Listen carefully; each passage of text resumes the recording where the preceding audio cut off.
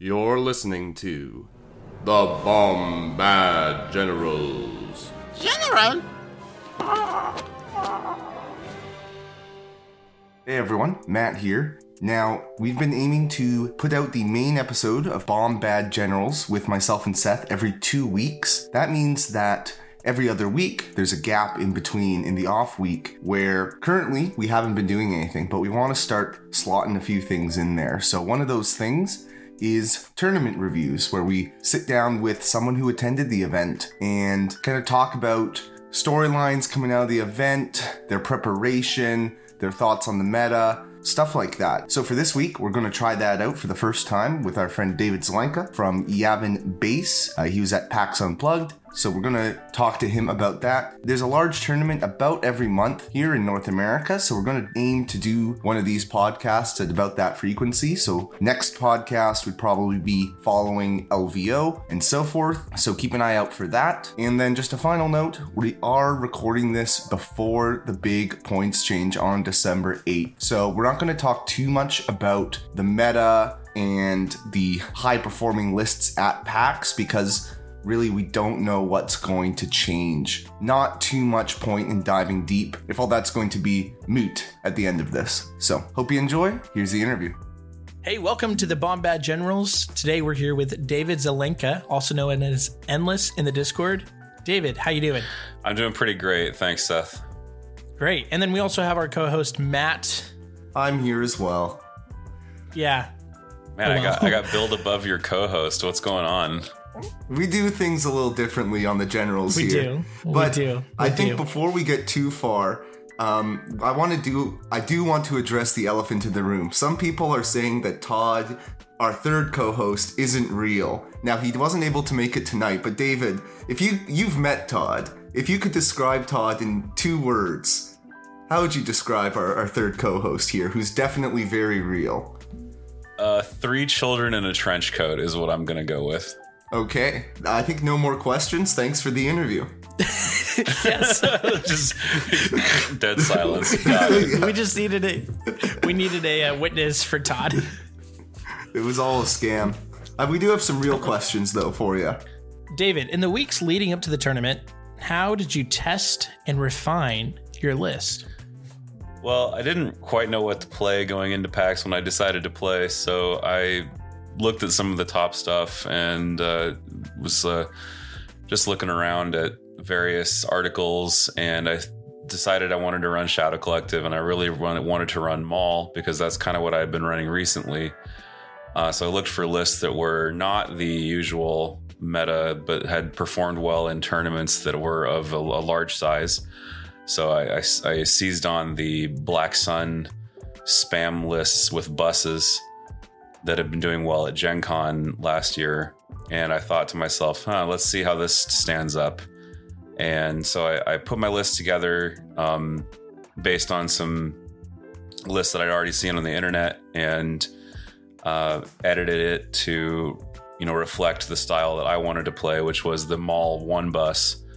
And I felt like I could change some things, knowing, having a fairly deep knowledge of the game, I could change some things around and kind of get away with it competitively. So like, for example, maybe I think, the Black Sun Scattergun is less efficient than the Black Sun Vigo with Magdat. So I made some changes that way. But in terms of like testing and refining, once I had what I thought was a good list, I started to play it in every single game that I had a chance to play. I have a toddler, and so it's kind of tough to get reps. But thankfully, I have a very loving wife who understands my hobby, so I'm able to get some practice in, and I was taking it to everything I could, large tournaments that were local to me, playing on TTS against people that I knew were very good players, and I even had a chance to play against a player that had taken the very same style of list to a tournament finish at Gen Con. His name is Weebear. So yeah, it's basically a combination of knowing what you want to play and then seeing how it works against some known good players, essentially. And so I I went out and did that, and I didn't really need to make a lot of refining. It was more just like an execution thing, and honestly, like getting the reps in to make your execution solid is really, I think, my biggest takeaway from the whole experience. Before we get too far away from it, one thing I do want to pick up from what you're saying that I like is you mentioned, at the very start, what was the start of your process, going out, kind of taking a look at the internet and what's out there, what are people running. I think sometimes there's a stigma around, what could be perceived as net listing, or, taking lists from the internet, and maybe people think, oh, that's something that noobs do. But no, people who know the game, I'd say you're someone who knows the game really well and thinks about Legion and list building quite a bit, and still it's a great source for inspiration to just get your mind rolling and think, hey, what's out there? What's doing well? Just reducing the amount of work that you have to do instead of building it from the ground up. Just get your mind primed and then tweak it as you see fit. So I do appreciate that you mentioned that part. I looked at all the lists that were succeeding, and I thought, what are some lists that are less well known that I could just learn and play? And I think Black Sun Spam was definitely one of those things where it's like no one's really talking about it, but it was still winning. Mm-hmm. And that to me was the big source of inspiration for me to actually like pick it up and start learning it. And I still plan to continue playing it even after the points change. Yeah. So how many? You talked a lot about taking it to everything you could, getting a lot of reps in. Rough games wise, how many times do you think you played it before the tournament? And do you think that was enough? I'd say about 10, and I would say no, it was not enough. Oh damn, that's a lot. I feel good if I get maybe 5 games in before a tournament. 10's a lot. I'm one of those players that I'm actually kind of slow on the uptake when it comes to list building and execution, and really it's execution. And that's another thing about net listing, by the way. People say, oh, net listing is for noobs, but you can net list and have absolutely no idea what the heck you're doing, mm-hmm. and get clobbered. And then it's like, well, did it really matter? And thankfully, Legion is a game where execution really does matter, especially when you have a force user like Maul, for example, where he's the engine of the list. And if you lose him early, you are dead.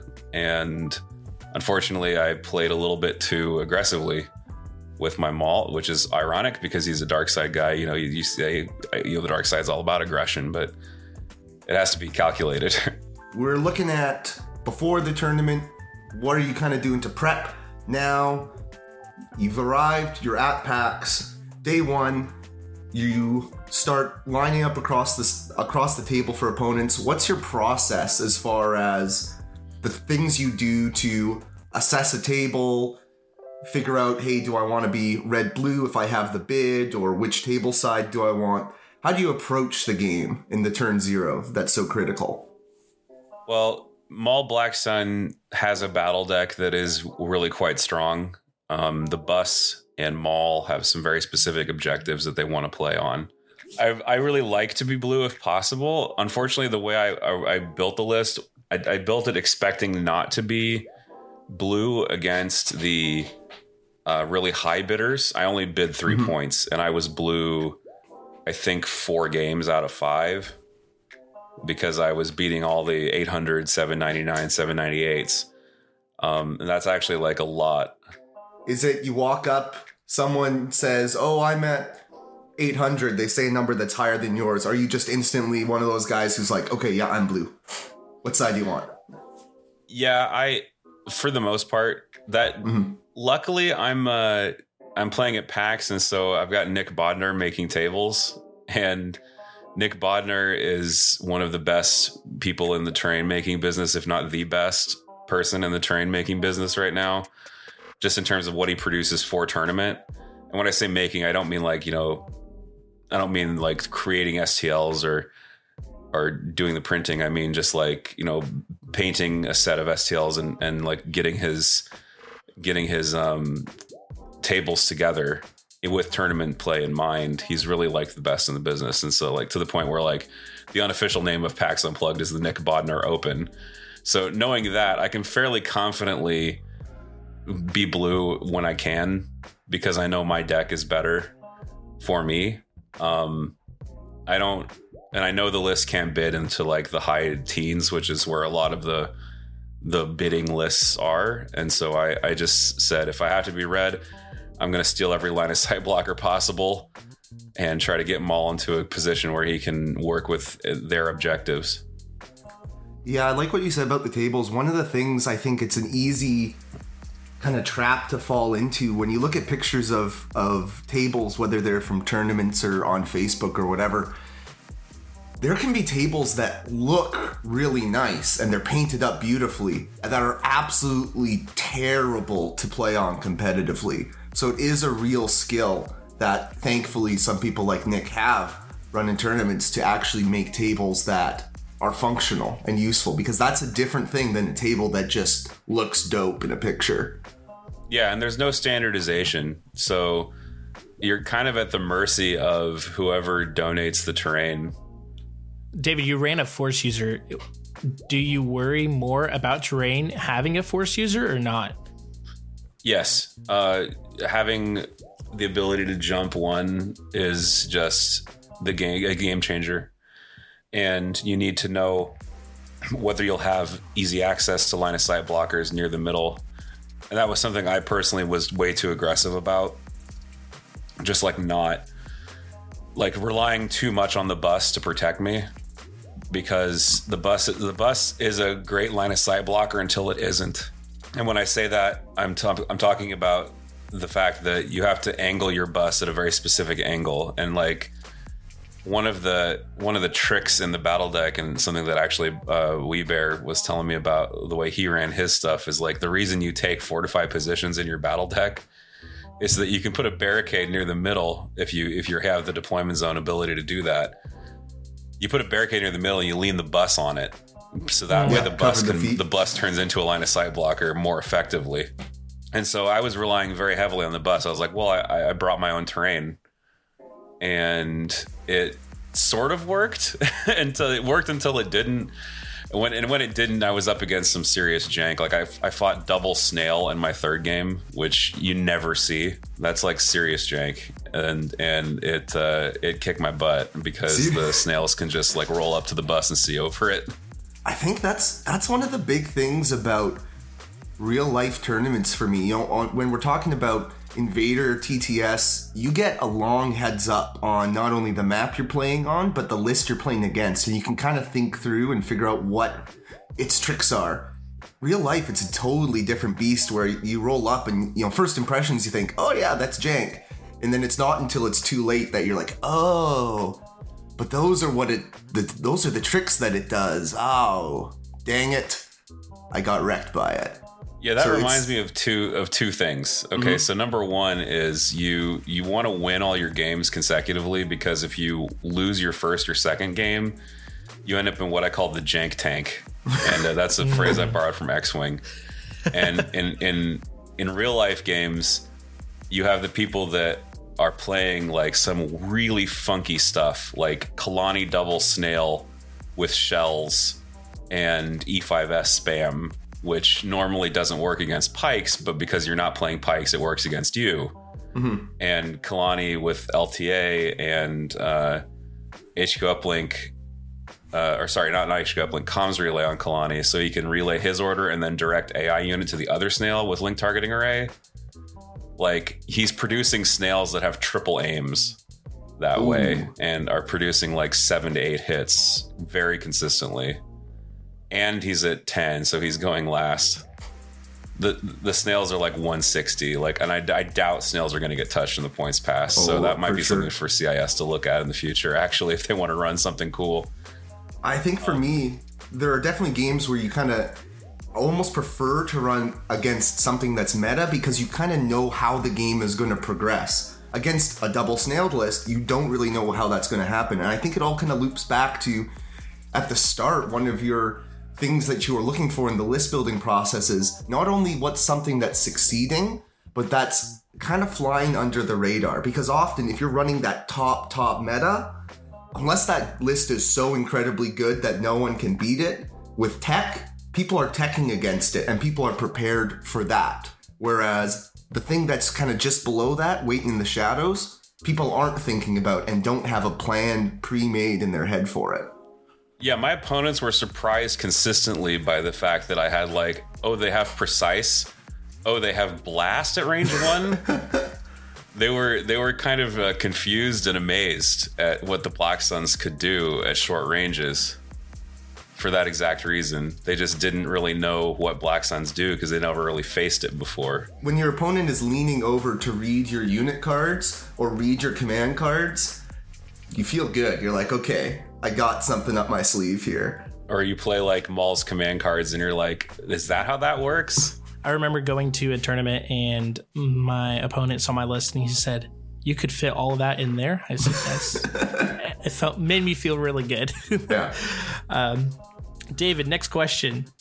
What were some storylines for you coming out of the tournament? Well, 5th Trooper had a lot of regicides. I'm going to talk about them because most of them were there. So like Evan was there running a 2019 gun line, which I thought was pretty awesome. It was Bosk and Krennic, and I totally misplayed my game against him, and I regret it heavily because that was a game that was definitely in my pocket for like several turns that I kind of just flubbed at the end. But yeah, storylines in the tournament.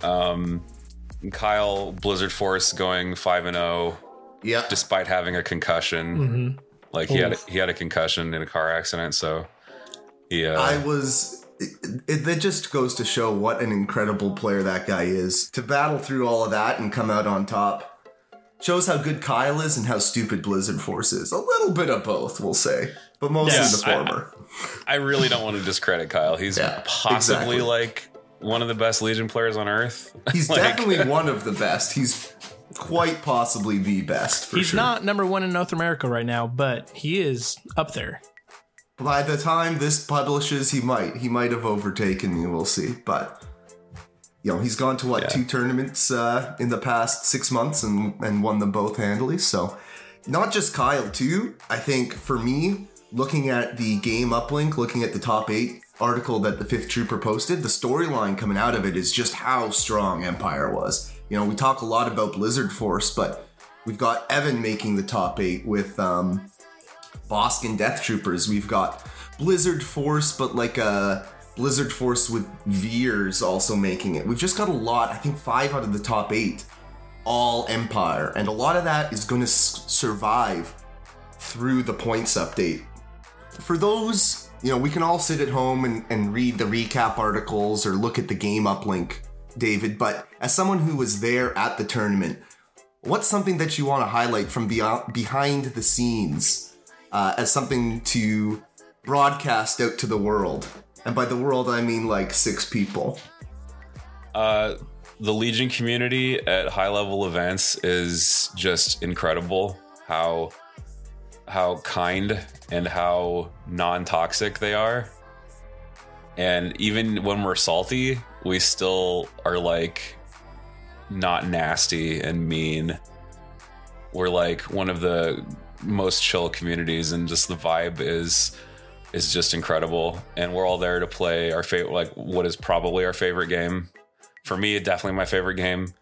But like behind the scenes, just like going to one of these events and talking to the organizers and the judges, they're super chill. And I can't imagine like an event where that's not going to be the case. But I don't want to like take away from the specialness of PAX, because PAX is just a ton of people enjoying board games and miniatures, and that's kind of the environment you live for. And every time I go to one of these conventions, and every time it ends, I'm just like, oh man, back to reality.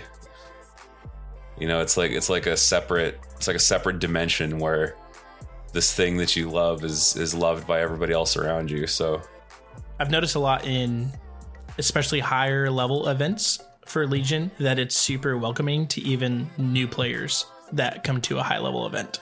Also, the gentleman that went 0-5, I'm so sorry I forgot your name, but I really appreciate you for sticking it out and not dropping like my round 1 opponent did. Yeah, good for those guys as far as like keeping at it. And at the end of the day, we're all just there to push miniatures around. So now, let's say I'm someone going into 2023, I can only hit up maybe 1 or 2 tournaments. What would be the pitch for PAX, but also maybe some cons, some pros, cons? Help me make my decision. Why or why should I not be interested in going to PAX 2023? Well, I think the biggest thing is that you're going to be playing on like the highest quality tables that the Legion community has to offer. I say that without any reservation. PAX it just has Nick behind it. He's a really great driver of that community out there on the East Coast, and he does Atlantic City as well. So if you're looking at PAX Unplugged or Atlantic City Open, those are 2 events that Nick has a hand in, and he really drives it. And his terrain is really great. I have absolutely no complaint and nothing but positive things to say about the terrain. And the terrain is so integral to your gameplay experience and the effectiveness of your army. And Nick has mastered, I think, the art and science of it. That's like the biggest recommendation I have for PAX, is just the terrain is incredible, and you will not show up to a tournament, play on a bad table, and be like, oh man, I wasted my time and my money. Yeah, that sucks. That feeling sucks, where you walk up and you're like, I just got screwed hard by this terrain, and now my weekend is not ruined. As we said, you're there to play dice, you're there to roll dice, push minis around, but it leaves a bit of a sour taste in your mouth when that's your undoing.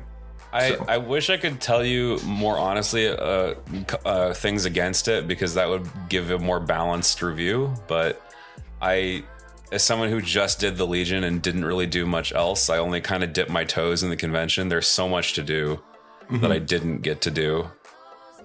So I wish I could give you a more balanced review, but I just have nothing but glowing things to say about the terrain overall, and the prize support was also off the chain. Like, and again, this is Nick and his other judge David. They worked really hard to make this happen. You know what? We can live with some positivity in the tournament. Yeah. Our first tournament recap here. We're not against it. This isn't Facebook. Yeah. If you could take one thing from PAX and have it at every other tournament besides terrain, what would it be? Honestly, the light up table numbers. You had these these hollow lamps that were really, really cool. They did color shift, and they did all kinds of stuff. You had these light up table numbers that looked super professional. I'm a sucker for LED stuff, so I really like those light up table numbers. All right. That's maybe that wasn't as profound as what you were looking for there. No, we were expecting, but those cool little things that really makes it. Really brings the production value of the tournament, just brings it up higher, which is awesome. I love it. I'll say another thing too. There were no tables that were up against each other. Every table was spaced out from one another. So there was no short edge to short edge adjacent table. So you didn't have to walk around any rows. You didn't have to walk around to do line of sight checks. You didn't have to put your stuff on another person's table because you're all crammed in for space. Nothing like that. So that's another thing I'd take it and have it at every other tournament, was the ability to maneuver around the tables like that. But I know that sometimes that's not possible because you have so many people. Who knows what it's going to be like at Worlds when we have a bajillion people coming in. But I would definitely take that to every other tournament if I could, was just the spacing of the tables. You actually invest a lot in the community by hosting your live stream Yavin Base. And we know that you go out to a lot of tournaments and stream them. Like you went to SoCal this past year and Lone Star Open. And we'll see you hopefully a lot streaming in 2023. But this one you played at, I want to ask, which one do you like better? Do you like streaming a tournament, or do you like playing in a tournament better, and why? Well, after streaming LSO and after streaming SoCal, I was definitely feeling like a little bit of jealousy for the players, and just like I wanted to actually get out there and play in a big tournament again. But I gotta say, Streaming is a lot less pressure overall on myself because I'm very like results oriented when it comes to Legion. I definitely put a lot of pressure on myself to do well. So in terms like just to answer the question more generally, I definitely think streaming is just an easier experience. I don't know which one I like better. I'm definitely less depressed after streaming because I went 2 and 3. So and all on my own errors. I just Force users are hard, man. Like they're hard. They are. And you have to be so aware of the board state at every turn. You can't be at game 5 and disembark into 3 standbys. Like that was just ridiculous. We didn't really give you a chance to flaunt your credentials, I guess, at the start of it. But you have, I think it was 2018 Gen Con. You were the 2019, yeah. 2019 Gen Con. You were the big winner there. So I mean, I imagine there's always a bit of that, like, hey, I want to chase that high again, because it does feel really good to come out on top at the end of it. And I'm sure the game was so much easier in 2019 because there were so much fewer releases, and we didn't have COVID, and people weren't just like in their basements playing TTS. These kids in their basements on a computer, they ruined Legion. But I mean, the feeling, I'm sure it's hard to match on the streaming. But I know as someone who goes to events, it does feel really special to have someone there investing their time to display it to the world and to put it out there and to make it feel like a thing as opposed to just an event that happened, but if you weren't there, it's like it never happened to you.